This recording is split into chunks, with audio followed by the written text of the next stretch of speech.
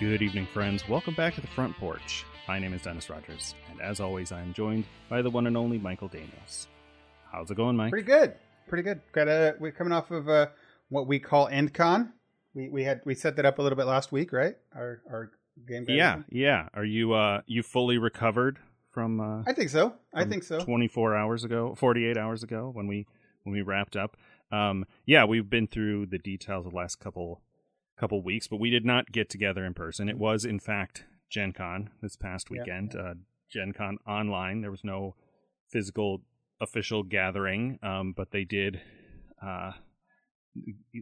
not sell because they were free, but they gave out badges you could register for, and people ran events. Yeah, and we did not really participate in that, right? Yeah. No, we didn't participate in that at all, except the only thing I did is somebody told me about the GenCon Discord on Thursday night, and so I jumped in there and listened to their music that they played for a while over a Discord voice channel with like 35 people in it and at a pretty low bit rate, so it was a pretty miserable experience. But we didn't participate in any of that. We got online on Discord and played board games and a couple video games all weekend. We would get going, I would say early afternoon between 2 or 3 Friday and Saturday, and go until midnight, 1 o'clock, depending on the night. Yeah. Thursday was definitely the where everybody hit it the hardest. Yeah. It's typically our movie night, virtual movie night in the quarantimes, but we only technically watched a movie. Trotsky streamed Young Frankenstein, and some of us watched it. I had 2 computers, so I had it on the second screen while I was playing whatever we were playing at that time. And it was good. Do you want to, just as to complete that thought of the overview, I'm almost as exhausted, at least yesterday, Sunday, as I was from actual GenCon. The only thing I didn't have was the physical exertion of being on my feet, walking around in the hall all weekend, and the time commitment of driving 3.5 hours down and back, which is, relatively minor. It's further than Bloomington, but closer than a lot of people coming from Chicago or England, Australia or something. Well, I kind of had the opposite-ish of that kind of experience this time. It's funny that you had said that you had the same thing of GenCon. I was going to comment that I didn't at all. I did not, while I had a good time and it was fun and I liked that we did it, it definitely did not feel like a GenCon to me. And that's probably a matter of participation. I still worked Wednesday, Thursday, and Friday, right? I worked a full day. Matter of fact, those were very busy, heavy work days for me. I had a lot go on, and I ended up working till, I think on Thursday and maybe Friday till 7:30 at night. I was still working, and had meetings all day. So I was very heavily not in the game space. And then I also didn't come in on you said it was heavy on Thursday. I didn't get there till late and games already started. And then they were long games. So I didn't do anything with that on Thursday. And same with Friday. Now Saturday I did hit it all day, and that was fun. And I'm glad I did all that all day. And that was very fun. But then we didn't do anything Sunday. So for my experience, it was just like a long day that we had games. Right. And that was fine. And I liked doing that. And I had a good time doing that. But I was not exhausted. I slept fine. I don't think I did not go to bed any later than I did any other time. As we're at GenCon, I'll get 2 hours of sleep. I'm back up at 7 a.m. When we did this GenCon thing, we didn't get up early in the morning. Everybody woke up and started around 1, right? Or 2. For GenCon, I'm going to bed at 3, getting up at 7. Or maybe, sometimes 4, getting up at 7. Sure. And like you said, walking for miles and miles and miles at a time with tons of things, new people, games that I've never played before with new people, with someone who's teaching me it. Yep. And then the whole thing about the dealer hall, it's just a completely different kind of experience. And sure. And I still miss the GenCon, but it right. It definitely wasn't a replacement for it. But it was a good weekend with friends, and it was a nice thing that I felt was good because we all dedicated it. That was the biggest thing, is that you have friends that were dedicating time to each other to do things that we love together. And that was really fun. Right? Yeah. I know for me, I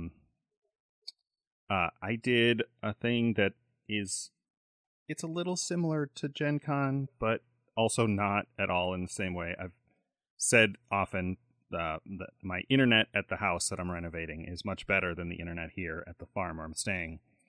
And so Thursday after work, went over to my house, and I have an air mattress set up over there, and I stayed over there all weekend. Oh, yeah, Sunday. yeah, right. And so I did not sleep very long because an air mattress is not all that comfortable compared to a real bed.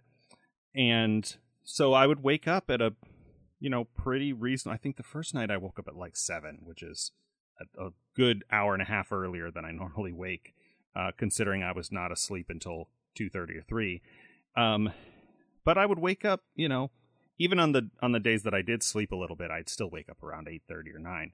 And since we didn't play games until later, I did work on the house, like nothing intense, like still kind of took it easy.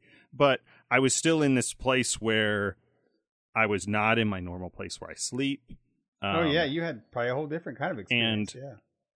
And so I was slightly out of my element the whole weekend, that would make it probably totally different. Yeah.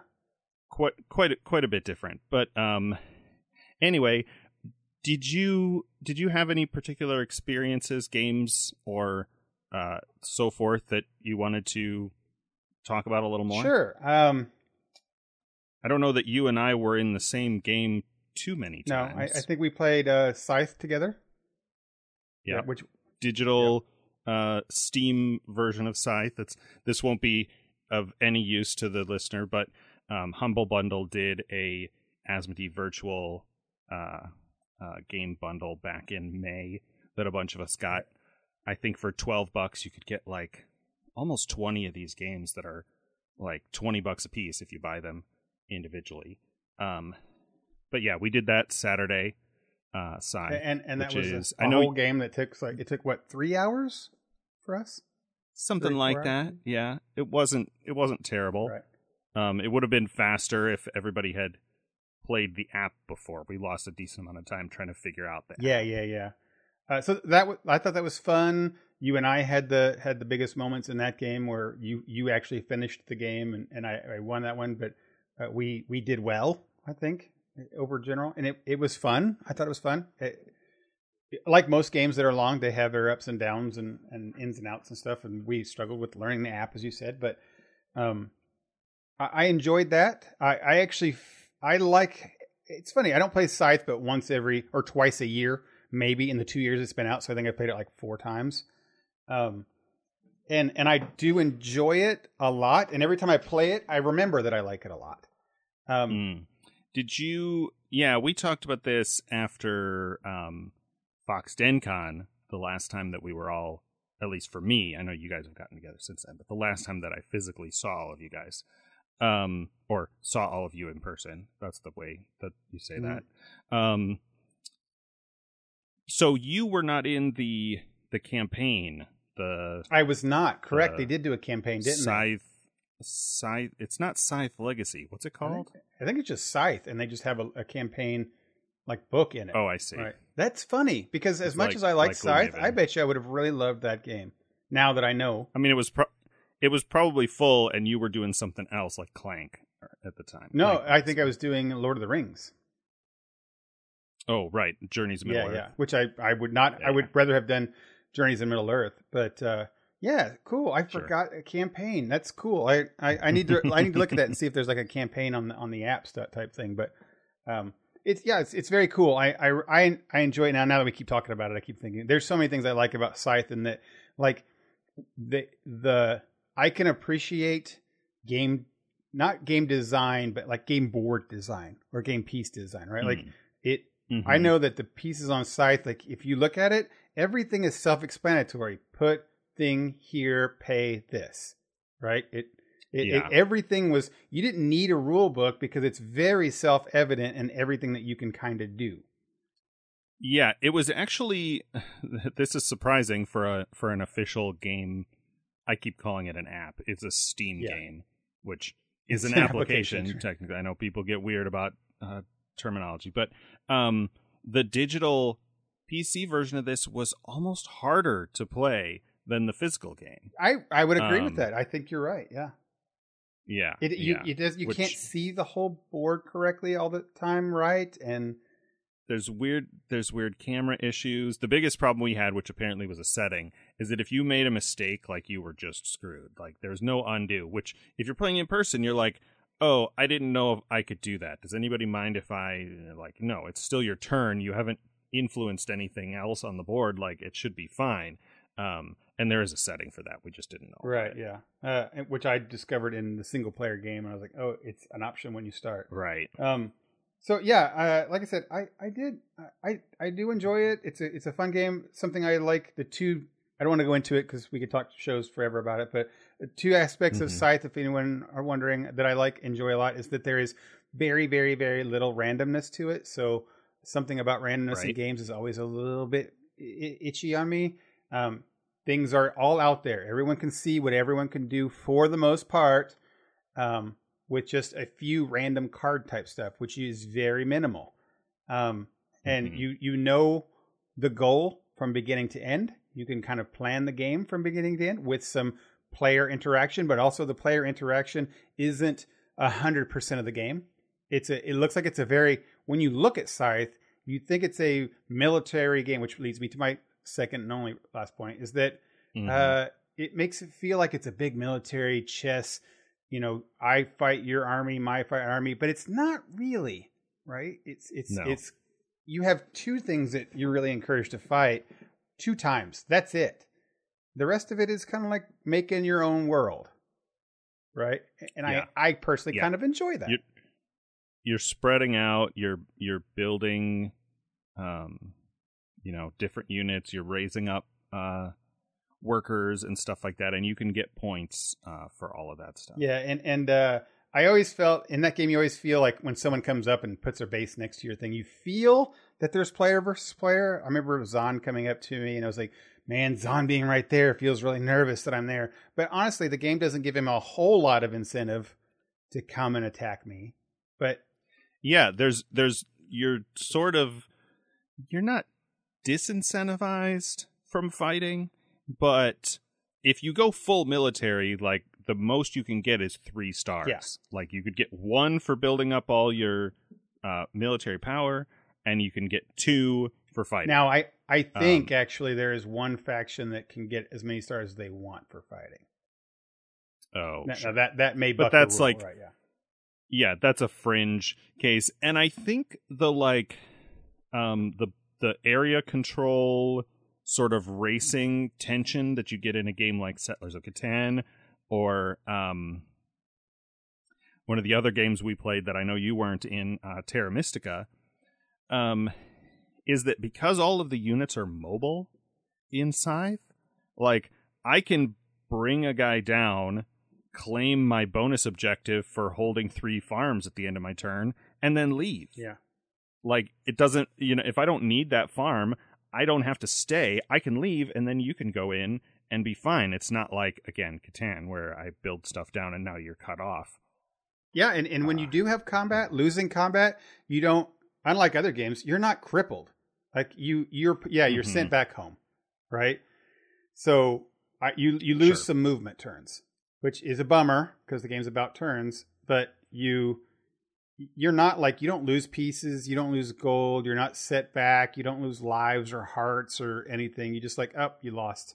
And it puts you back in your move turns a little bit longer. Right. Yeah. You lost a little bit of progress. Yeah. But not like they didn't take pieces off your board. You didn't destroy your mech and have to remake mechs and stuff like that. Right. Mm-hmm. So I enjoyed it. I enjoy Scythe. You played Terra Mystica, right? Yep. I know nothing about it. Honestly, I didn't even look. I guess I'm playing it tomorrow night. Give me a quick overview and then what you think about it. It was like a 6-hour game. Yeah. One of the things we say about Scythe is that at first glance, it looks overwhelming. Yeah. There are a lot of little different bits, a lot of wooden bits, and a lot of plastic miniatures. Yeah. Not a lot, but a handful. And then you get into the game and you go, oh, there are really just this handful of things you want to do, and you can only do one, quote unquote, one. You can do, you choose from one of 4 options, and each of those has 2 sub options, and you only do one of those on your turn. So it's really distilled down to making a lot of micro decisions. Not a lot of them together, but a series of like, well, I have 4 options. I pick one of those. That's it. Obviously there are details in there, but the actual like turn by turn decision making matrix of the game is simpler than it seems at a glance. Oh yeah. Terra Mystica wasn't that way. Okay. It was every bit as complicated as it seemed. Yeah. There were other things they did to try and alleviate that. There are bonuses every round, and it's a game that plays in a fixed number of rounds, the same way that Twilight Imperium does. Oh, okay. You go through 6 rounds. You were saying like 6 rounds, and you guys were like round 2 after 3 hours. Each round might take an hour. I think it seemed like it got faster as we went. Like I think the turns got fast in the middle and then slowed toward the end as people got, desperate to to try and win. They're down to the wire, and so they'd get more analysis paralysis. But the turn bonuses are random per game, right? You shuffle them up at the beginning of the game, and so for me, having never played before, I'm like, well, I'll just try and focus on those. They're bonus objectives. They give you bonus stuff. So I'll just do that. And that helped the decision making. The sort of unique gimmick of the game, and I don't mean gimmick derogatorily, just a unique mechanic that I had never seen before, is that each faction, you pick factions the same way you do in Scythe or Twilight Imperium. The factions have a color that is their preferred terrain, right? Okay. The twist is they can only build structures on their preferred terrain. And so your faction tile will have a wheel, and there are something like probably like eight different terrain types. Your preferred terrain type will be on the top, and then it goes down from either side. Like if you're looking at a clock, your preferred terrain is 12, and your least preferred terrain is 6. And there's an action you do to terraform, and so you have in the physical game. You have a bunch of little discs, right, that have your terrain, have the different terrains on them. And the further you get from your preferred terrain, the more expensive it is. You basically have to pay this resource for every step you go on that wheel. So if it's the immediate terrain to the left and right of your preferred, it only costs 1. But if it's the next one down, it's going to cost 2. And that currency is very expensive and hard to get. You'll get like 1 in a turn, maybe, if you have all of the right things to buy it. Okay. And so you start on your preferred terrain. Like the faction I played were mermaids, and so they had this like water swampy tile. But in initial placement, you do initial placement like Settlers of Catan, where you go to one end and then back, Queensberry or whatever that's called. Okay. So the last person to pick picks twice, and then you go back. You pick spaces on your preferred terrain, but you also kind of want to look for the hexes around that being one of the adjacent terrain types that are going to be easy for you to terraform. Okay. And so I think that's the thing with the name. It's Terra Mystica. So it's like magic of the land or something. Like you're it's all about terraforming, and you build buildings and you upgrade them, similar to Settlers of Catan again, but more complicated. Like there are 4 or 5 different building types, and you get a cluster of buildings together that have different point values. And if you have a high enough point value in a cluster, you can upgrade something to a town. Okay.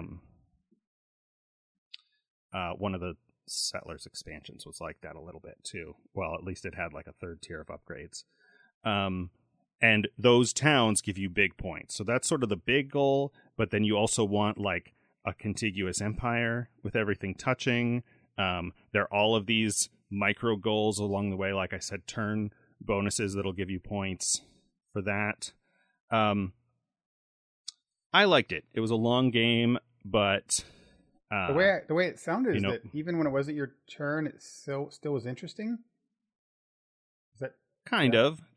And of course, the big advantage to maybe not the big advantage. It's kind of a double-edged sword, but for me, one of the advantages to playing games remotely like this, the big one is that if you're using, like we use the site Board Game Arena, which looks really crappy, but works really well for the games that it has, the game handles all the rules. So you can't accidentally cheat. Yeah. Or accidentally make the game harder than it is supposed to be. Everyone's playing the same way because the game's enforcing all the rules. Correct. The app is enforcing all the rules. That's the big one. The second one is when it's not my turn, because I'm at home or whatever, like I can, pull out my Kindle and start reading, or open up a tab in my browser and get distracted looking at, the kind of thing that you couldn't really do in person. That would be kind of rude. I mean, I guess people get on their phones. Yeah, right. Whatever. But like, if I don't need to be engaged when it's not my turn, I don't have to be, and so I'm not as bothered if like somebody's getting stuck in their head trying to make all the bits and pieces work in a way that they think will help them win. Part, yeah. Some of the like Scythe probably has some of that too. Is that it's not great because when it's not your turn, you don't do anything. Yeah, you really don't, unless somebody attacks you, which, as you said, is pretty rare. That's another thing about Terra Mystica, is that there is no fighting at all. It's just that sort of area control, and certain racing, like only the first person to get their thing up this track. There's this whole occult thing that's, I won't get into the details, but only the first person to do it gets the bonus points. Okay. And so you are competing, but you're not fighting. You're not attacking anybody. Yeah. Which some people like, some people don't. Yeah. Well, so that was 2 of our long games, at least that we had. We played some Project Winter, which is a video game. That's a video game. It's interesting because it's relatively quick. It's 30-minute games. We did have some issues figuring it out, like getting 6 to 8 people together and having them all logged in and getting your voice. We had some technical issues. Yeah. So we had that kind of thing that made it longer. It was a weird thing because even though we played it, I know I played it about 5 or 6 times, maybe more. I can't remember. We still didn't win, even trader or not trader. We never won. I think it'll probably get pulled out again at some point. Yeah. And we have a little better strategy for making the experience more enjoyable. I would agree. I mean, I technically won once, and that was fun, obviously. But like, just the act of because you escaped on the little escape was thing, very thrilling, and I blew the bridge with Fox behind me. Oh right, yeah. He lost, but he also thought it was awesome, kind of thing. But we had many. So the short. Let me see if I can describe this game in a short way. It's a co-op survival game where you're in a frozen, winter place. I don't know how to describe that. You're in a frigid like climate, in Antarctica or somewhere. Yeah, yeah, sure. There are resources, trees and stones and animals, things that you gather, and there's a cabin that's like your safe space. But if you go outside, you're slowly dying of hunger and slowly freezing to death. And so you have to periodically either build a fire or go back to the base to warm up and then get food. On top of that, there is one initial goal and one secondary goal that you have to do before you can escape, which is like radio for help or whatever. Yeah. We never got to that stage, so I don't know what it looks like. And those goals are things that you really need other people's help to do. The minimum to play this game is 5. And so it'll be like, the first step is to get the generator back going, but the generator is missing a number of parts. And so you either have to go find the parts in specific, like, vague references on the map, or they're different kind of parts that you have to craft, and you might need like 20 of them. And so you could go and find them, but all the places where you find parts are behind a door that it takes 2 people to open, like the nuclear key thing. Turn your key, sir. Yeah.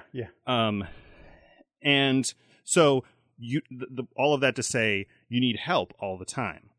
The twist of this game is that depending on the number of players, there is at least one person in the group who is a traitor. Correct. Their goal is not to win, or their goal is not to escape. Their goal is to stop you from escaping. Right.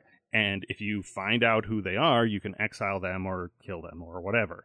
The problem for us is that at least half the group was always still trying to figure out the goal of getting the power back on or getting the radio thing back up and running. And nobody could ever trust anyone's help or advice because at least one person was bad. Right. And so the first couple games we had, the traitors would win. Everybody would die, or everyone would die but the traitor. And that was okay. It was kind of fun. But then we had several where the traitor would either disconnect or get killed pretty early. Yeah. And then the rest of us would just, a couple people running around and a couple of us not getting to the things in time, because if you're down to just 2 people, the game has a half-hour time limit. You just can't move as fast enough because you're constantly looking for things, and while you're looking for things, you're starving and freezing to death. So you have to look for a while and then go back to the base and then go out and look again. It's all very time consuming. It's not. I mean, without the difficulty of the trader mechanic, and without the difficulty of no one understanding the goals, and the difficulty of no one knowing what they're supposed to be to manage things, kind of like, besides all that, it's a hard game anyway, right?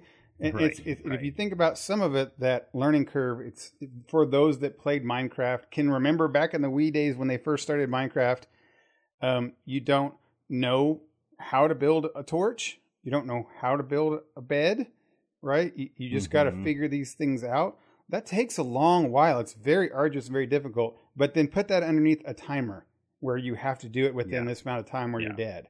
It's very pressure and intense. And I can see, like you said, us breaking this out again and it being better, and we can do other ways to make it better. But plan in advance so that everybody can get their mic working on their own time. Yeah, stuff like that takes. If we take 20, 30 minutes to get our mic going, that's nothing against people personally. It's just technology. That's it's just technology is. So our review, I guess, both I would agree, is that it's bad. It's just it could have been better. Hell, we played it 5 or 6 times and we're still fine playing it.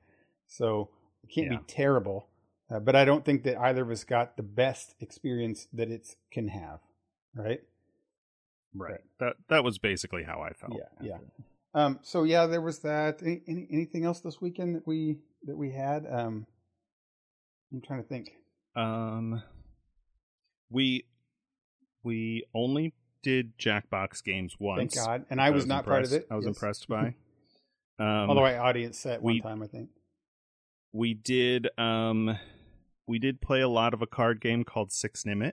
Yeah, sure. Which I actually bought. It seemed like a thing that I could bust out at Christmas or something. Oh, I'm sure your family could play that. Yeah, sure. A kind of like, they like stuff like Dutch Blitz and stuff like that, and I'm like, I can't play a card game with like an agility card game. Like, that's not. And Six Nimitz, to me, I might have mentioned this before, still, and I know there's differences, but it still feels like a 52 card game. Like one of those games where you have like an ace and a 2 and a 10. And I mean, it's not that because it's like 1 to 104 or whatever, and it's not suits and stuff, but it still feels that kind of way.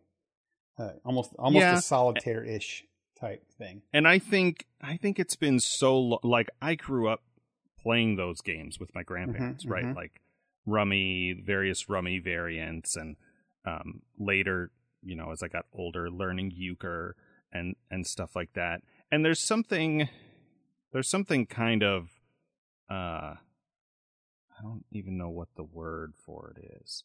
Maybe it's just nostalgia. Maybe like I think of it, it's kind of comforting, though that's not really the right word. No, I know what you're saying. I get it. We spend so much time like learning and encountering new games. There's something kind of relaxing about like, okay, everybody knows how this works, right? You remember you do the thing and you do this and everybody knows, and then you play it a bunch of times and you're just trying to like perfect on that strategy, or you drew some bad cards. And obviously there are plenty of those games like on Board Game Arena, we've been playing President, which has like the opposite of a catch-up mechanic, right? There's this card swapping thing where the top person gets better cards and the bottom person gets their bad cards. And so like the people in the middle move around, but the top and the bottom, which makes it thematically accurate to classism, but not all that fun as a game if you get stuck in the bottom. Like real life positions there, like in real life. Yeah, the Six Nimit. But yeah, I like Six Nimit for its kind of you can look at stuff and you can sort of judge how risky a play is, and of course you only have so many cards, so you got to play something, and you're like, all right, well this one's easy, it's a next, and it goes, and that'll be fine. But in other cases you're like, well, the road that this would go on has 4 cards that could be played if you're not card counting. Yeah. And so you're like, well, I'm gonna take a chance on it. Yeah. And then and then somebody will clear a row and it's all bets are off. Yeah. And it's like it's very much the card game feel it has to it is that there is strategy and there is thought to it, but that's the same strategy and the same thought for every move, every turn. Like there's a strategy. I guess you're saying like when we talked about Scythe, there's multiple ways to get to multiple things, and it changes from turn to turn based on a lot of different things, and then your goals can change. And but with a game like Six Nimitz or Rummy, you do this to do that every time, no matter what. Right. Like it's the same strategy. You have the same things, and yes, it is strategy. The only thing, but it's the only thing that changes. Yeah, the only thing that changes is what cards are out there for you to play against. But you're still kind of always making the same sort of logical decisions. Right. Not the same decision, but like you're asking the same questions. Right. Every time. And I think, there's definitely a time for in a group and a certain kind of like, obviously we're the same people, right? So for me to say like, I would play Six Nimit with all the adults in my family. I mean, and older kids probably could play it too. There's nothing, there's no reading or anything. That is something good about Six Nimit in most cards games is that it can be basically played by kids. Poker can be played by kids, but all the way up to a professional money level, right? Yeah, I don't know. Well, my grandparents didn't play poker, so but you know what I mean. I never even learned Rummy poker as a kid. like that. Yeah, like Rummy, they played a rummy variant called Crazy 13s, where every hand of the wild went up, like it started with 2 and went all the way up to ace. Yeah. And it was just rummy, like draw a card every turn and play down sets and runs when you can. And I mean, when I learned that, I couldn't have been more than 7, and maybe even still younger. Like, I learned to read pretty young, and you don't need to read to play card games. Yeah. Like, I learned to play I don't know if you remember or ever saw those things that were like 2 coasters held together with a spring for holding cards. Oh yeah. Yeah. You know what I'm talking about? Mm-hmm. I learned to play Crazy 13 when my hands were too small to comfortably hold a hand of cards. Right? That's how young I was. Right. And so yeah, that's a thing. But so to the point that I was going to say earlier, like, I would never try to teach my mom to play Scythe. Well, maybe Scythe, right, but not Terra Mystica. Yeah. But we could play Six Nimit. And even for our group, the same people who played Scythe at the end of the night would play. That's part of the reason we didn't play Jackbox but one time, is that the first night we played like 5 games of Six Nimit, because you knew people would come in and they're like, all right, Aaron or a couple other people would just watch or listen for a while, and they're like, are you guys almost? I went in on the next. Yeah, because it's just, it's simple enough that you can pick up and figure out what's going on, but it's got the what we call the no whammies kind of thing, where the cards go down and they get distributed one by one, and so you're watching. If you really get it, like the guys who've played a lot, like Cogswell, you can look and go, oh, Trotsky's gonna bust that row. That's gonna. Right. But if you're not, you're just watching and you're like, is he gonna do it? Oh, yeah, no. Right. Which is fun, and it's exciting, right? Especially when you're all playing together and things. Yeah. So yeah, it's Six Nimit's a good game, and I would agree with the fact that you can play it with anyone that you can play a normal deck of card game with. Not necessarily War, but anyone who can play a hand of Rummy or understand what poker kind is. I mean, to that level, right? Yeah, I mean, you don't even have to understand sets and runs. You can runs play this game for that. You just have to be or able to even count, heck, even basically. Uno. If you can play Uno, you can probably play Six Nimit, and everyone would be able to play it. You could take it to Christmas, Thanksgiving, and bust it out. So it's probably one of the as much as I kind of poo poo it sometimes, I think almost maybe it is worth buying to have in my thing for when casual person comes over. Yeah, I mean, it's not a replacement for Scythe, but there's definitely a time and place where you want to bust out a game that'll play 10 players that is not just a party game or a big team like Charades or Cards Against Humanity or something like that, that actually has a little bit of strategy to it. True. Cool. So, okay. Well, I think that's most of the games we've played this weekend. We, there was a few little things here and there, but it was good times. Nice to play with friends and sit down with some dedicated games, and to this time to play some long games. And I see us probably hopefully playing some more of these kind of things later on. My big winner was Scythe, just as a personal thing, because I am now happy to play it single player.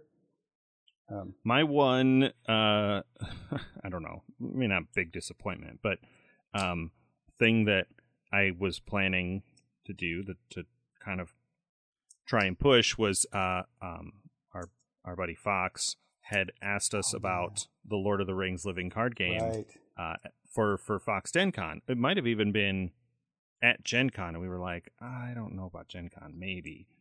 Kind of deal. And then we brought the cards and we're going to try to do it at Fox GenCon and just never found the window of time. A lot of that's on me. Like, I'm not super pushy with stuff like that unless it's Star Trek Adventures because I want to make a podcast episode. But since we weren't getting together, I was like, well, what could we do? I know that people play that game on Tabletop Simulator, or they use an app called Octagon that is... it's 2D because you don't need a 3D environment for a card game. Yeah. But I remember trying that a year or so ago, however long I got into the Lord of the Rings living card game. And it's not official. So you download the Octagon app, which is like TTS. It's a framework, and then you have to download the packs of like card scan images and load it all in, and like it doesn't do any of the mechanics for it. I'm like, that's a whole painful thing that like I barely had enough motivation to get figured out. Sure. Let alone try to use that to teach somebody this game. And I'm like, well, there's a digital version, right? It was in the Asmodee bundle that we mentioned earlier. Fantasy Flight Interactive's digital version of the game. And I've played it just a little bit to know that it's similar, but still very different. Like, it's much easier. Yeah. It's not easier. It's still difficult. It's less complicated than the physical game. But I was like, we could try that. It'll be at least a fun kind of thing. And somebody on Reddit said that it's one of the most fun digital co-op experiences that they've had. Oh, that's interesting. And I'm like, this will be cool. And I kept kind of trying to hint at it and see if we didn't have it on the schedule and kind of thing. And then I realized at some point, probably Saturday, that it's only 2-player. Oh, really? Like the actual game is not 2-player. It's more than 2. Well, it plays 4, but you have to have 2 copies. Yes. Of the core box. Yes. Right? So maybe that's all they did. They're like, yep, the ideal, which I know in the card game, a lot of people do that. Even if they play solo, they do two-handed. I forget now what they call this, but they play 2 players. It's two-headed dragon, right? Sure. Yeah. I assume that's Magic. Yeah, 2-headed. It's just playing two hands. You're playing both players. That's they call it dual hand or two-handed, something like that. But it's one person playing 2 players, and then you can take advantage of the mechanics that rely on another player. Yeah. Things like ranged and sentinel and stuff like that. So maybe that's what they thought. It's just like I can see that. So I don't know if I might see if Fox is still interested, or maybe sometime you and I can check it out or something. It's weird about that game. When this is something that goes back to our long time show a couple years ago with this, is that I'd be interested in what Fox thinks about that. It does not. I will say it does not feel like a Fox game.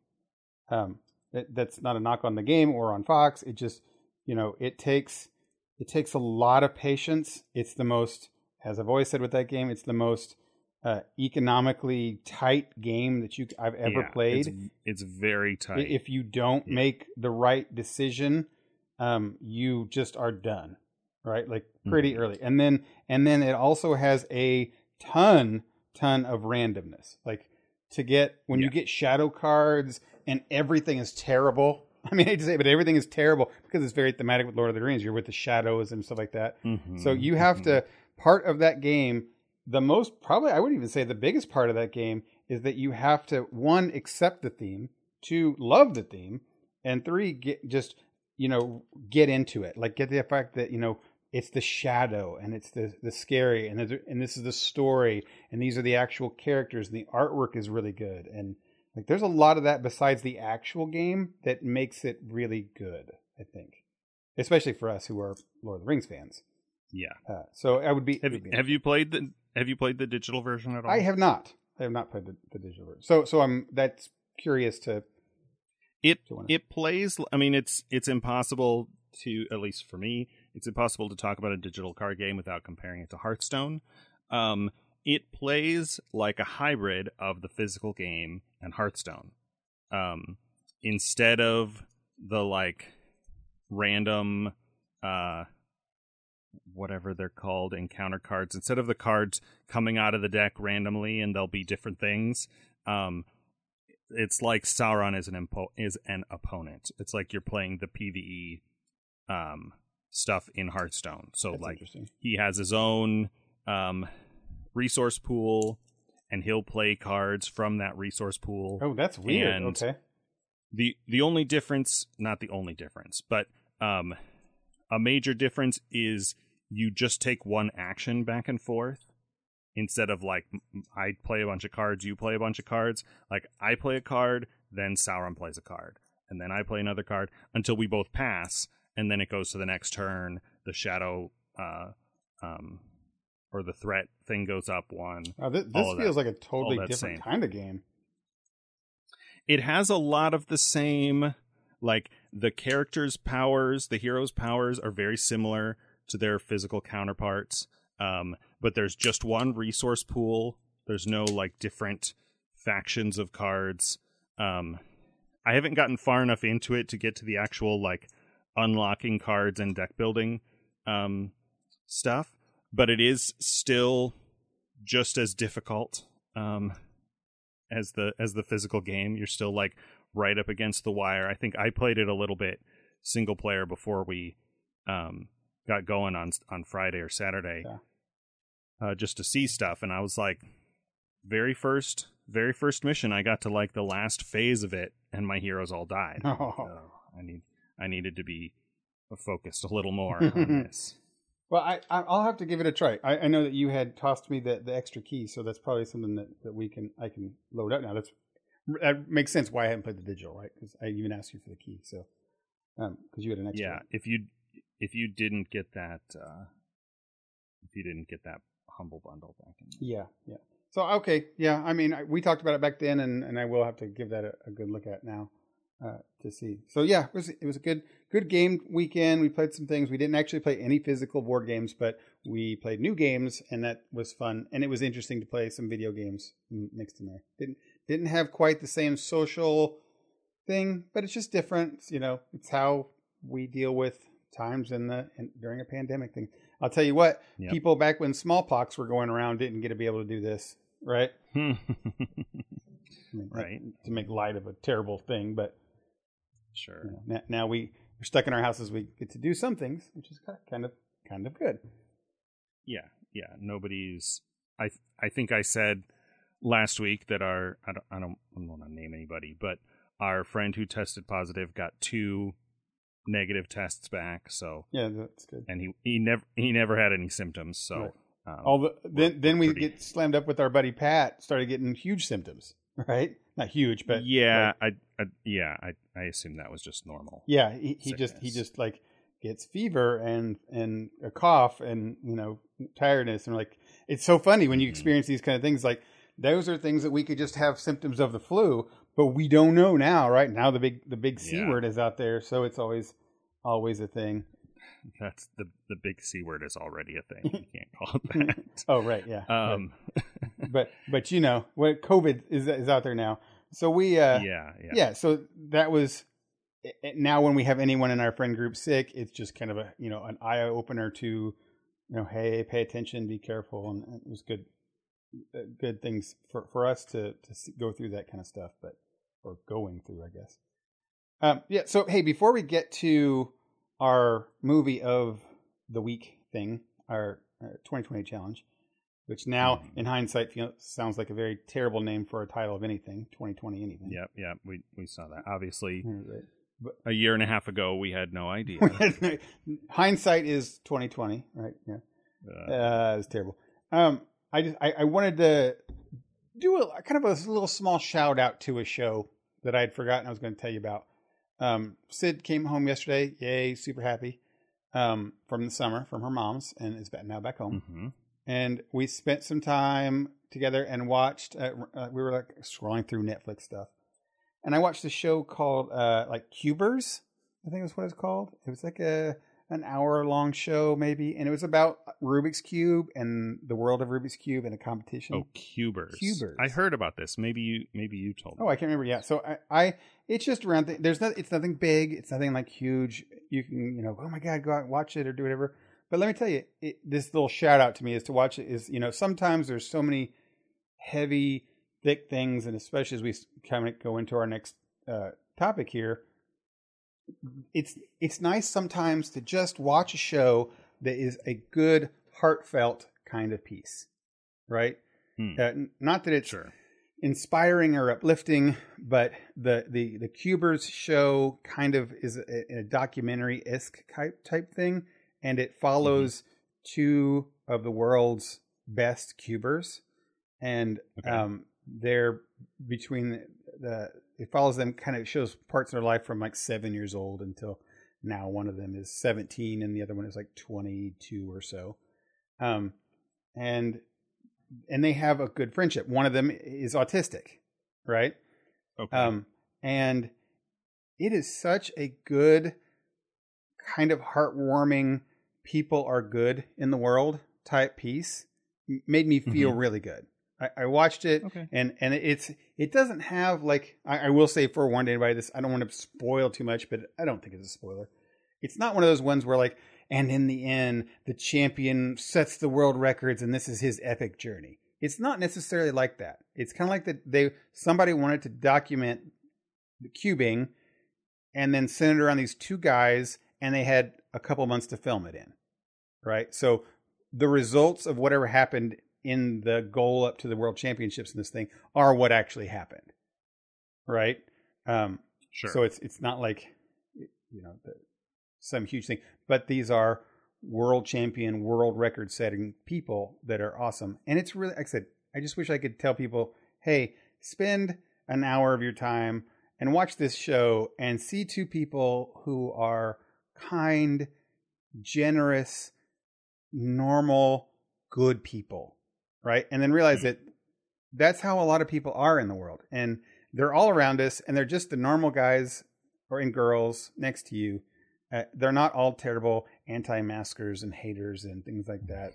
There are so many good, positive, warm, genuine people on the planet. And if we saw them in a place like cubing competitions, or when we meet them at GenCon, which is a genuine thing, it gives us a good sense of people and positivity and stuff. And we don't get a lot of that these days, because now we're all stuck inside just reading news and seeing reports that people are feeding us and social media posts.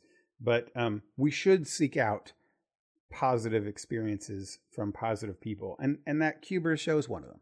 So go watch it. I think it's worth it. It's not like number one on the USA Today thing, but it's a good positive thing. Now let's switch over to the not so positive thing. Our 2020 challenge. Let's do that. Yeah. Yep.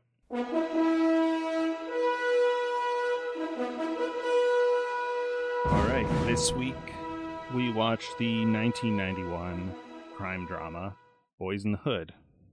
Hey, can I comment that I led this into like not so great thing, our 2020 challenge, making it feel like our 2020 challenge is not the great thing. It's actually the show, and I don't mean to knock on Boyz n the Hood. It's a very serious topic show. Yes. Yeah, heavy, serious, sort of piece. I did not know anything about this going into it. It's very highly rated. It was nominated for Oscars and won a bunch of other awards, things like that. And so I was like, oh, this might... And you get a sense from the title cards right at the start what kind of movie this is going to be. Yeah. Right off, 20 seconds in, and you're like, okay, you're getting statistics from that time, 1991. So we're gonna hit the bell for spoilers. Before spoilers, can I? And maybe this is a thing, but I think it's noteworthy to say this is a movie that is relevant to right now, and if there's a movie to watch right now before you skip over spoilers and go to the next subject. I would say that if you're thinking about something and there's some thoughts about racial things, this isn't a bad one to watch. So that's not final decisions, but it is something that's relevant to right now. Yeah. And if you're questioning it in its time, 1991 was less than 30 years ago. I know if there are any Zoomers listening to the show, that's further back than they can remember, but I mean, over 30, right? Yeah. Like anybody you meet over 30, this is the way. And, I think in a lot of ways, I hope the realities portrayed in this movie are not the case anymore. But honestly, in a lot of ways they are. It really is, yeah. And in places, I'm sure it still is. And even if it's not, this is a reality that is in the actual living memory of anybody over the age of 30. Yes, which is not old, right? Yeah. By any means, it's not so far in the distant past that it can be dismissed. Right. So, and that's not a final challenge thing. Final thoughts, because final thoughts can be about the movie itself, but as a lead into it that everyone could hear before that, it's worth noting about what we just said was that, it's something to pay attention to and worth watching from that standpoint. Right. Okay, so spoiler bell? Yep. Here we go.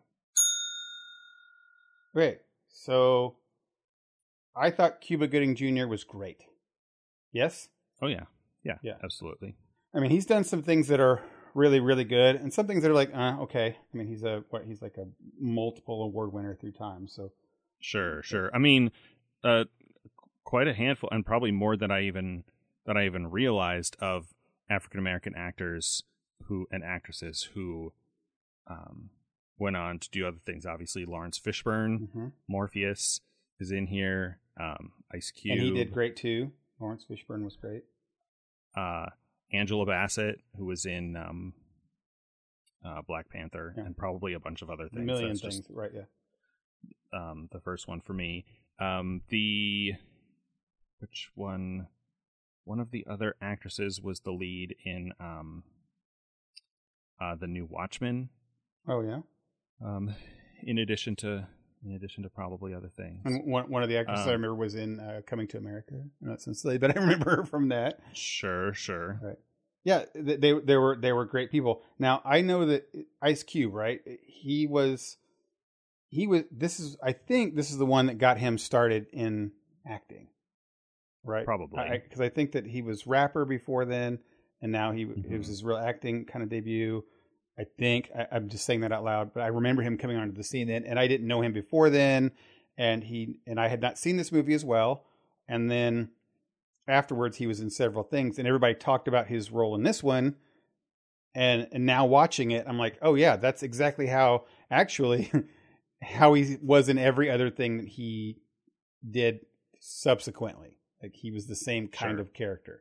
Which is not bad, because that character personality and type, which seems to be Ice Cube, is very important to get across, and he's very important to who he is in the show.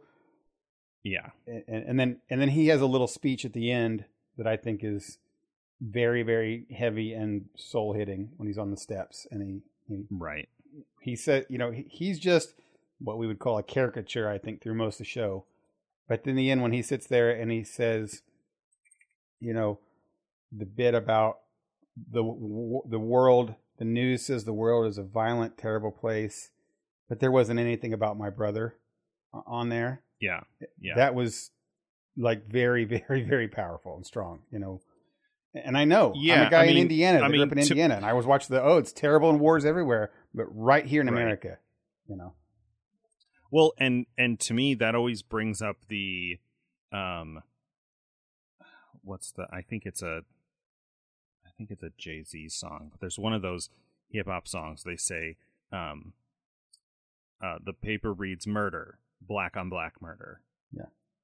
And it's this attitude that I've witnessed from other, white people, to say like, oh, well, it's just, maybe not that dismissive. Like in my mind, I build it up a little bit of like, oh, it's just gangs.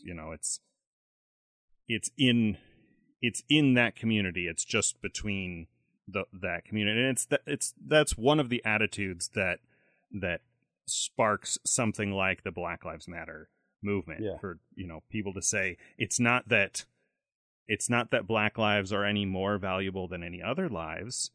So people come with the all lives matter thing. It's that for years, too many people have had an attitude, whether they admit it or not, that those deaths are not as horrible as others, right? Yeah. Right. And watching this show puts things in it kind of addresses that whole thing you're just talking about there, with the All Lives Matter and the Black Lives Matter. You watch the show and you realize, like, oh, that's not what it's saying or what it means. It's like Ricky died, right? Yeah. And yeah. Ricky was great and was fine and had problems, but so it's hard to even talk about, right? It's hard to even, after watching this show and saying, like, I think the first half of the show is just about life in South Central LA. It's just a normal everyday life. In this, they call the hood, this urban, desperate, and anything like this reminds me of watching Shameless, which of course most of the characters in Shameless are white, but their situation is no less desperate. They just don't have this history of slavery kind of overshadowing, of course, and a lot of aspects of their, and Shameless goes a lot to, like, over the top ish type stuff with things, but whereas this very much feels like a situation that every single person in the show is in a situation that is put upon them. Yeah. Right. Yeah. And there's all of this kind of contention or contentiousness, where everyone is so, like, Shameless is called Shameless because the characters' lives are so desperate that they don't have the luxury of being ashamed of their actions, right? Like, they are just barely surviving, and so they're doing whatever they can. It's how places of truly legitimately high crime are places where people are desperate, right? Where people are living in poverty and not able to survive. They don't have the privilege or the luxury to follow all the rules. Right? You go all the way back to Les Miserables, with Jean Valjean stealing a loaf of bread to feed his niece and nephew. Right. Yeah, and I had go ahead. I had the best. I feel difficult talking about the situation because I feel not fully capable. I don't know if that's the word, or to be able to express the feelings. All I can do is express how I felt about watching the show and how I relate to the characters and how I think that they felt. But I could never say that to a real person because this wasn't. It never felt like it was a caricature. I lived in the 90s and I knew people like acted like this. This was not an over. I don't think it was an over dramatization of African American communities in South Central LA. I think it felt very real. Like, the language was normal, that everybody talked. They weren't terribly over the top. Yeah, there's always some random druggie in there that, like, will commit oral sex for, crack cocaine. That's something that they do, but they're not like everyone on the streets dying. Like you see in a lot of some of these movies where they show, like, the ghetto and everyone's doing crack on the corner. And I mean, it was like a neighborhood that had terrible things around it. Yeah, you get it. You get the distinct sense that, at least for Trey and his family, like, his parents are separated, but they are both doing their absolute best to better themselves and be good, quote unquote, upstanding citizens. And you can see it in his personality as he comes of age, even though they set up from the beginning that he's very bad tempered. You really, the sort of thread of his character arc is what a difference,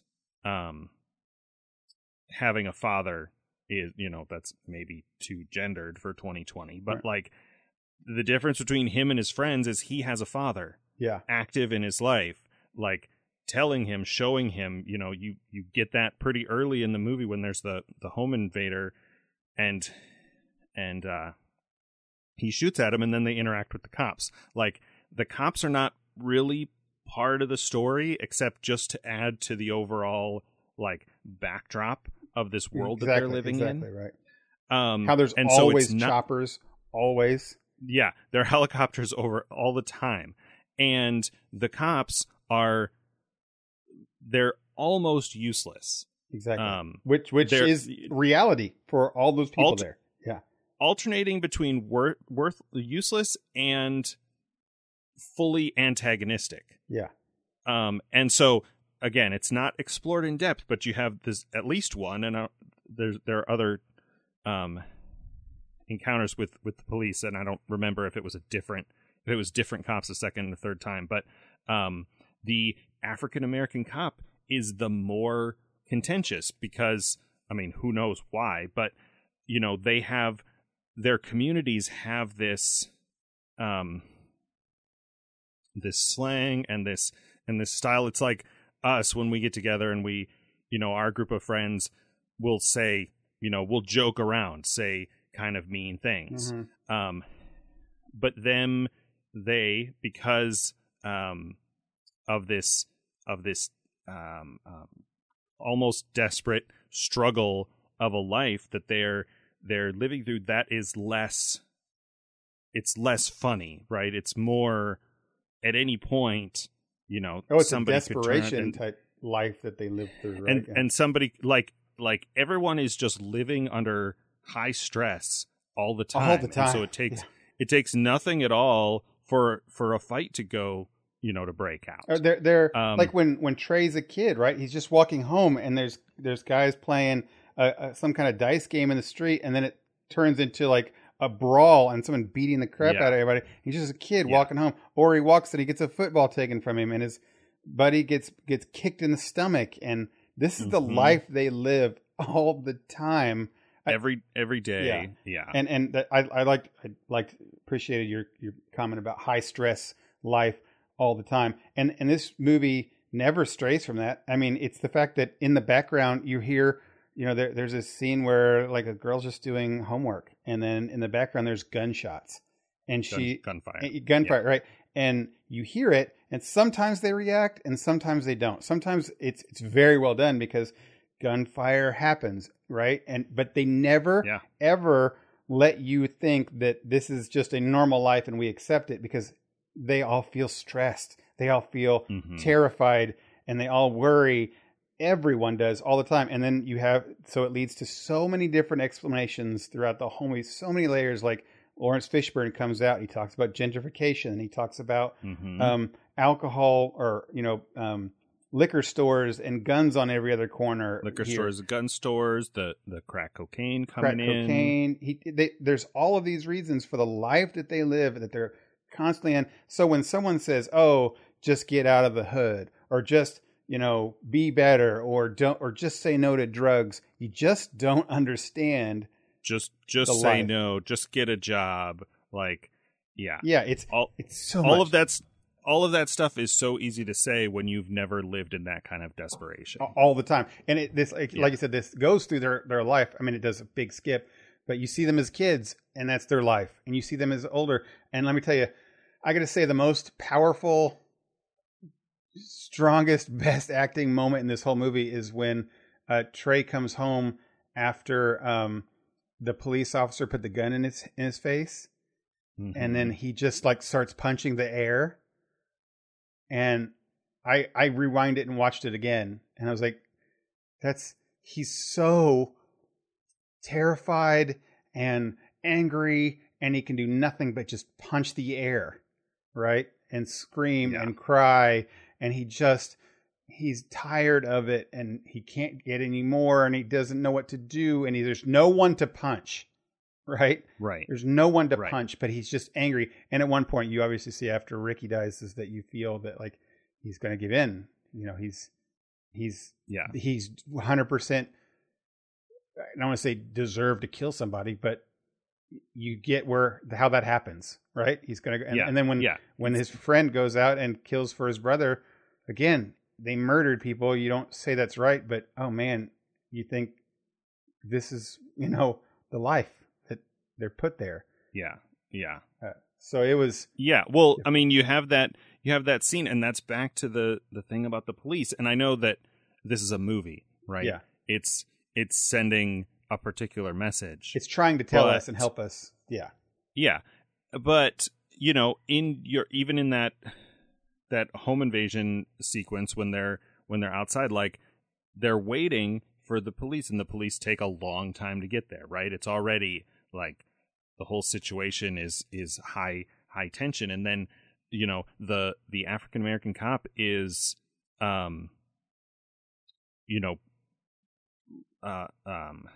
like unashamedly antagonistic to them, right? He's like, well, I saw the guy and I took shots at him. And they're like, well, did you get him? No, well, he'd be laying out here instead of, you know, nothing instead. And then the black cop is like, well, it's too bad you didn't. Yeah. There'd be one less of you out here on the streets. Yeah. And then, of course, the scene before the one you were referencing where Cuba Gooding Jr. gets the gun in his face, like, the police are supposed to be the solution. Right, not the solution, but like that's it. That's the only in a short-term problem situation. Like, the fix is supposed to be the police, and they're not helping. They're making it worse, way worse, right? You know, it's funny that we you and I watch this, and our discussion here kind of follows along the same line of how much it helps us. It's a message to us, and it's not just I wouldn't say an eye opener, which it can be, but a way to have that heart and soul feel for people into that, and try to somehow relate and have empathy and understanding of that from two white guys' perspectives. But let me tell you, thinking about this movie, it does not do a whole lot about speaking about white people, right? Like, it's clearly a thing, and there's a whole thing about that. But that's not this movie. It even starts out, as we said at the beginning, with the card about, you know, so many of the large percentage of people who are African American males who die are by other African American males, and that's what it starts out with. And this show does have a white police officer, but he is not the worst of the two police officers in this thing. And I can't even recall if there are any other white people in the show. So the whole movie is literally contained with this community. It's just inside. It reminded me a lot of when we watched City of God. Yeah. Right. Which is it's not in the US. And the thing that they did outside of Rio was much more overt, right? It's much more obvious than what happens in American cities in LA. Yeah. But it's like gentrification is the same thing. Yeah. Right? Like, this whole I had always, to me, gentrification always just meant a quote unquote crappy neighborhood, a bad neighborhood, dangerous neighborhood, a neighborhood or a couple streets, right, where the houses sell really cheap, but something happens to where the houses start getting renovated and sold higher. So if you get in just before that starts, they call it a wave of gentrification. You buy something cheap, a house or a piece of land or something, and you build on it or improve it, sit on it for a year or two, and then by the time that time passes, everything around it has increased in value, and you make money. Yeah. It's that can happen without this, like, and maybe that's what the actual gentrification means, this sort of wave of pushing out, and not what I had thought of it as just increasing property values. Because, of course, if you bought the right piece of land in Bloomington 10 years ago and go to sell it now, it could be worth 3, 4, 5 times as much, even if you didn't do anything to it. Yeah. Because property values in the city have gone up because of them expanding the interstate down from Indianapolis. Right. That kind of stuff just happens, right? That's just cities expanding and growing. Right. this thing that's described in this movie as gentrification is this active, like, going in and buying. I guess they are buying stuff cheap, but they're going into a ghetto or a hood and buying up these houses until they own enough of them that they can build and increase the property value to where the taxes and the rent and whatever else become too expensive. I know that this happened in San Francisco with the tech boom. There are places where, you know, a person's rent could go from $600 a month to like $2,000 a month in a year, just because so much stuff exploded all at once. And that's just, you know, that's just tech boom making a crazy wave in the economy. Like, you know, that stuff happened when they found gold, and, you know, that stuff just happened. It's not overtly racist. But here it felt, you know, this idea. It's like City of God, but instead of, you know, literally forcing all the poor people out of the city and putting them in this slum with no electricity, they're using the market. They're using the free market and whatever other, like, legitimate, quote unquote,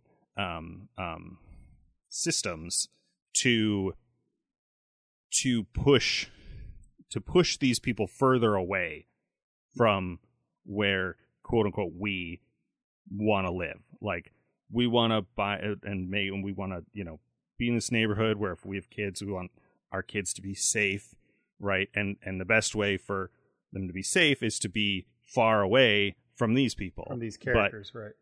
We can't afford to live over there, so if we buy the properties here and we push, like, they won't be able to afford to stay, and they'll have to, you know, move further in. Yeah, it's pushing the problem away. Yeah, this hits so much on those different aspects. And let me clarify something that I said earlier about that there's no white people in this.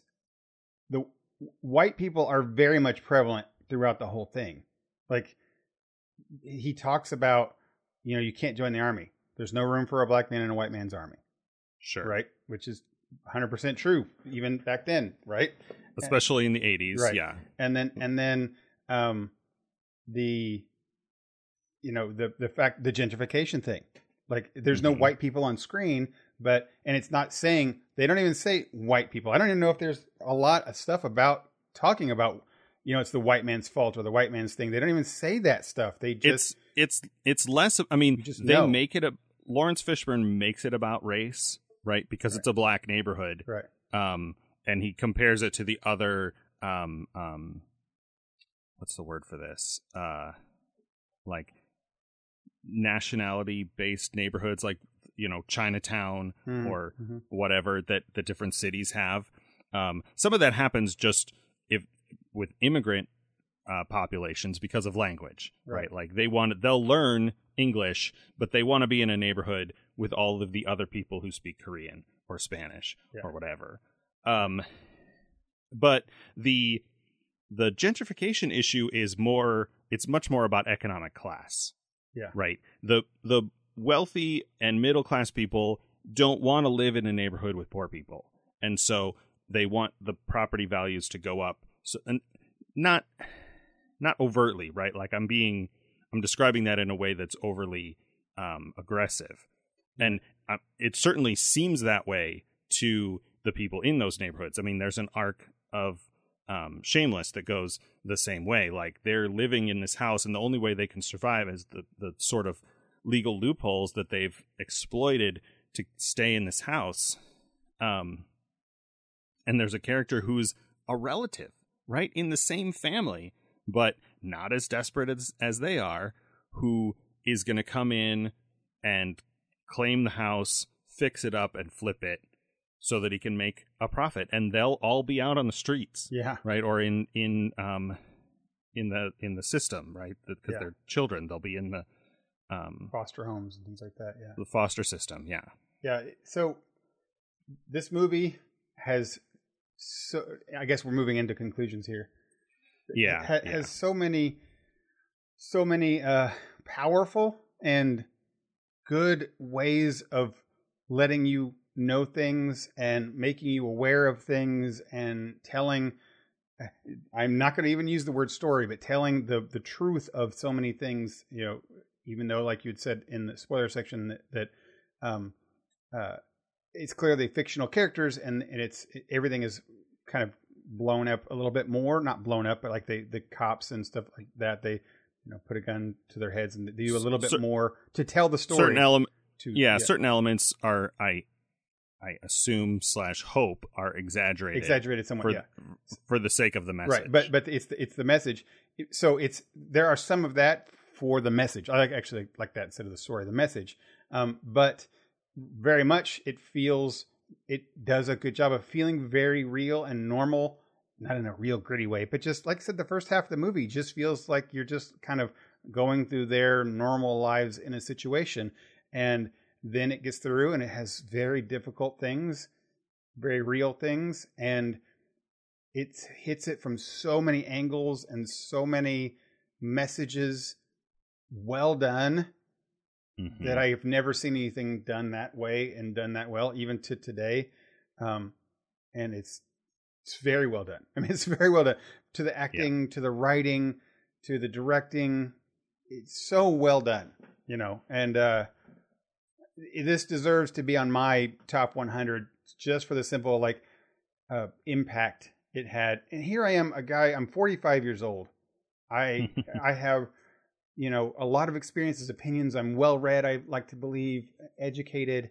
I think that I'm a man of the world-ish, and I still watch this movie and still have that humble feeling of, you know, I have a lot to learn and I have a lot to know, and a lot more about people I need to respect and understand and give a perspective on than I had before. And this movie helped me feel that way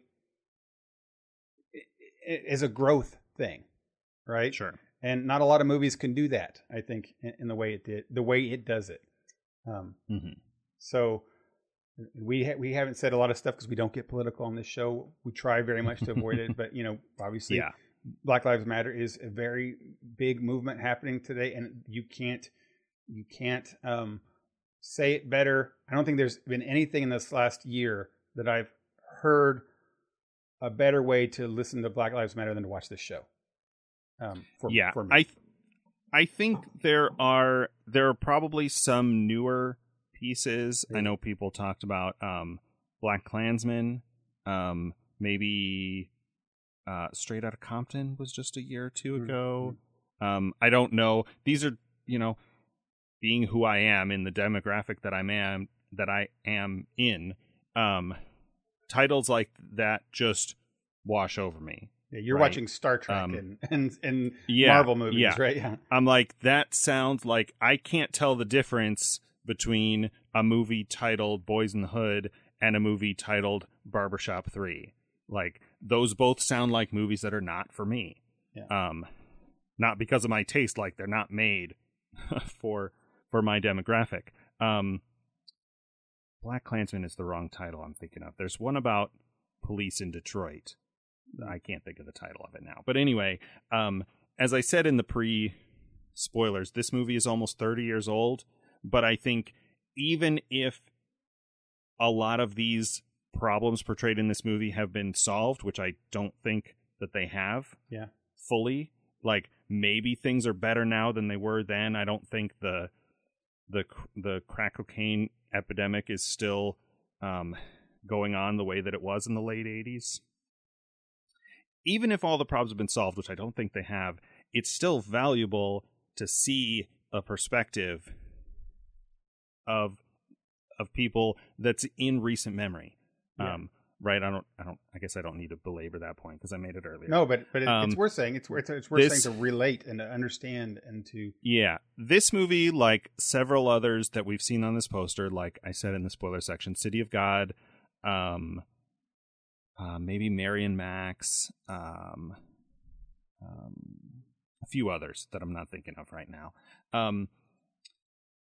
is not necessarily a movie that you should see. It's a movie that you should see, and should is a weird word. It's not a movie that you should see as cinema as film, which we definitely have seen some that are Good, Bad, and the Ugly, and some of those.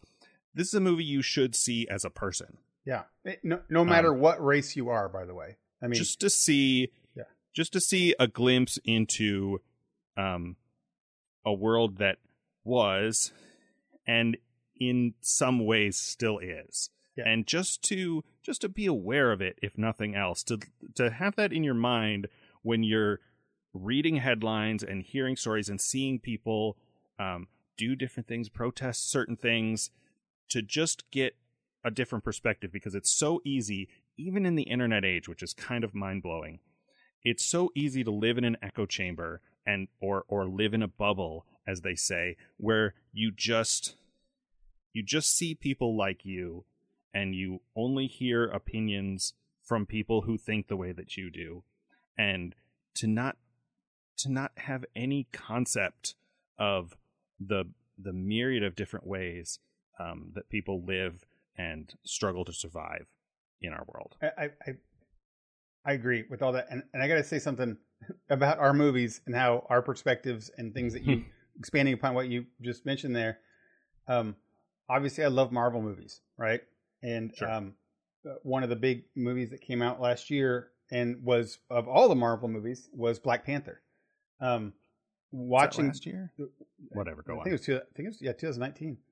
Maybe it was 18. Oh yeah, it was one of the biggest Marvel movies. Anyway, and I enjoyed that movie. I watched it several times. We reviewed it, and I was positive about it, loved it.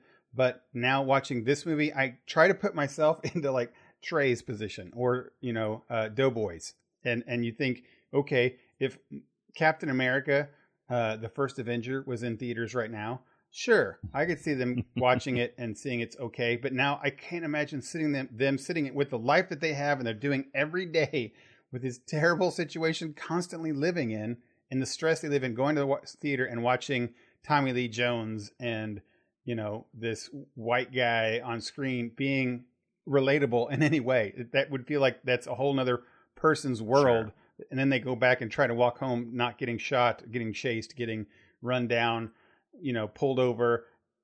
That's not a thing. But then you watch something like the Black Panther and you realize, someone who's similar to you and you could see and relate with, having superhero and living that world. Wow, that makes that like a whole different perspective, right? And the things about Killmonger that really annoyed me probably would not bother that kind of an audience. I would venture to guess that anybody living in an even vaguely similar situation to what's portrayed in this movie, exactly, right, would be completely sympathetic to his claim. Come to Wakanda, and is like, you guys have been here this whole time, hiding out, and our people, our brothers and sisters, are out there living this life, like, and you're just letting it happen, right. And now that sentence means like the Boys in the Hood, right? And now you have it gives me this movie did this, like, it gives me a whole kind of different perspective of that character that you just said, or the whole thing. And now it makes that movie enhanced. And that's not the point of Boys in the Hood, clearly, but the idea of appreciation and understanding that perspectives in the world are different and we just don't understand them.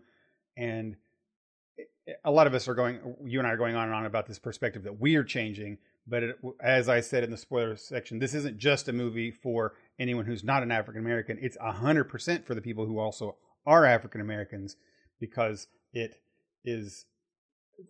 feels almost for them as well, right? Yeah, to how they treat each other, to how they conduct their lives. Like, I hope that there are African American people who can watch this movie and feel, this is a weird way to say this, but feel good about their lives and their situations being better than just a couple decades ago. Well, and also for someone like me or you or anyone else to also realize that we have a lot more to do to be better human beings to different communities that aren't ours, not just African Americans, but Asian Americans and Hispanic Americans, and how we need to realize that there are still very much this kind of things out there today in our world across city from us, and we need to be open to the eyes to that and what our parts in those roles and what we can do to help and be better human beings and accepting and caring in honest ways. And we got to struggle with that stuff. And we still are. So yeah, it's a big thing, but Boyz and Hood, great. Definitely top 100. I'd even go top 50 for the way it helped me see a lot of things, and I still got a lot to go. Sure. Okay, so moving forward, what do we got here next week? Are we going to go back to that big one that we kind of skipped for this one? We thought about doing an epic one? This is from 2001. It's called Lagan. Lagan. Okay. I don't know anything about this. Once Upon a Time in India. Yeah. The subtitle. Okay. Is it? I'm going to say it again. I know we had a discussion about Bollywood films. Is it a Bollywood film? Okay. The genre on IMDb says adventure, drama, musical. Oh, feels Bollywood-ish. So when just like a Disney cartoon from the 90s, the action in the movie stops for a big music video, that's probably going to happen. I've never seen this. I don't know anything about it, but it has the musical tag, so that's my expectation going in. Got it. I should have had that when I watched Bahubali. Remember how they had VH1 movies in the middle of it? So the summary here says the people of a small village in Victorian India stake their future on a game of cricket against their ruthless British rulers. Okay. So it's a period piece, right? Cool. Yeah. Right. All right. I'm always surprised at new things and don't know what they are or not heard of them. So this might also be a sports movie. Okay. because cricket. Right? Cricket. Okay. Yeah. Wow, three. You said 3.5 hours? 3:45. It says. Holy moly! Okay, maybe there's an intermission I have to do in this one. Yeah, this is going to be at least 2 sittings for me, probably. Okay. All right. We'll give it a shot. I'm like I said, always like new things and get this coming up. Cool, man. Cool. Hopefully not quite as intense as. Yeah, this last one was eye-opening and intense. So hopefully it'll be epic in a good way, but who knows, right? Yeah. Okay. I think that's good for this week. We had a lot going on. A lot to talk about here. We'll move on to some of our normal topics. I know that Lower Decks starts this week. Oh, yeah. Yeah. The new animated Star Trek. There's also a season 2 of The Umbrella Academy, which I think we'll get to at some point. Hey, man, new media. Can you believe that? It's 2020 and we got some new media. Crazy. That isn't Tenet. That's not, I was going to say not animated. One of them is animated, but. Right. Okay, All right. You've been listening to The Front Porch. This is episode 154. Thanks as always to our friends at Geek Scholars Movie News and LRM Online. If you have questions, comments, feedback, tell us stuff that we're wrong about. We want to learn and improve and grow as people. You can contact us on our website, frontporchpodcast.com. Contact forms there. You can also email us directly, frontporchpod@gmail.com. If you enjoyed the show, please subscribe on Apple Podcasts, Spotify, Overcast, wherever podcasts are found. Thanks as always for listening. Until next time, I'm Dennis. And I'm Michael. For The Front Porch. Hi, everybody. See you next time.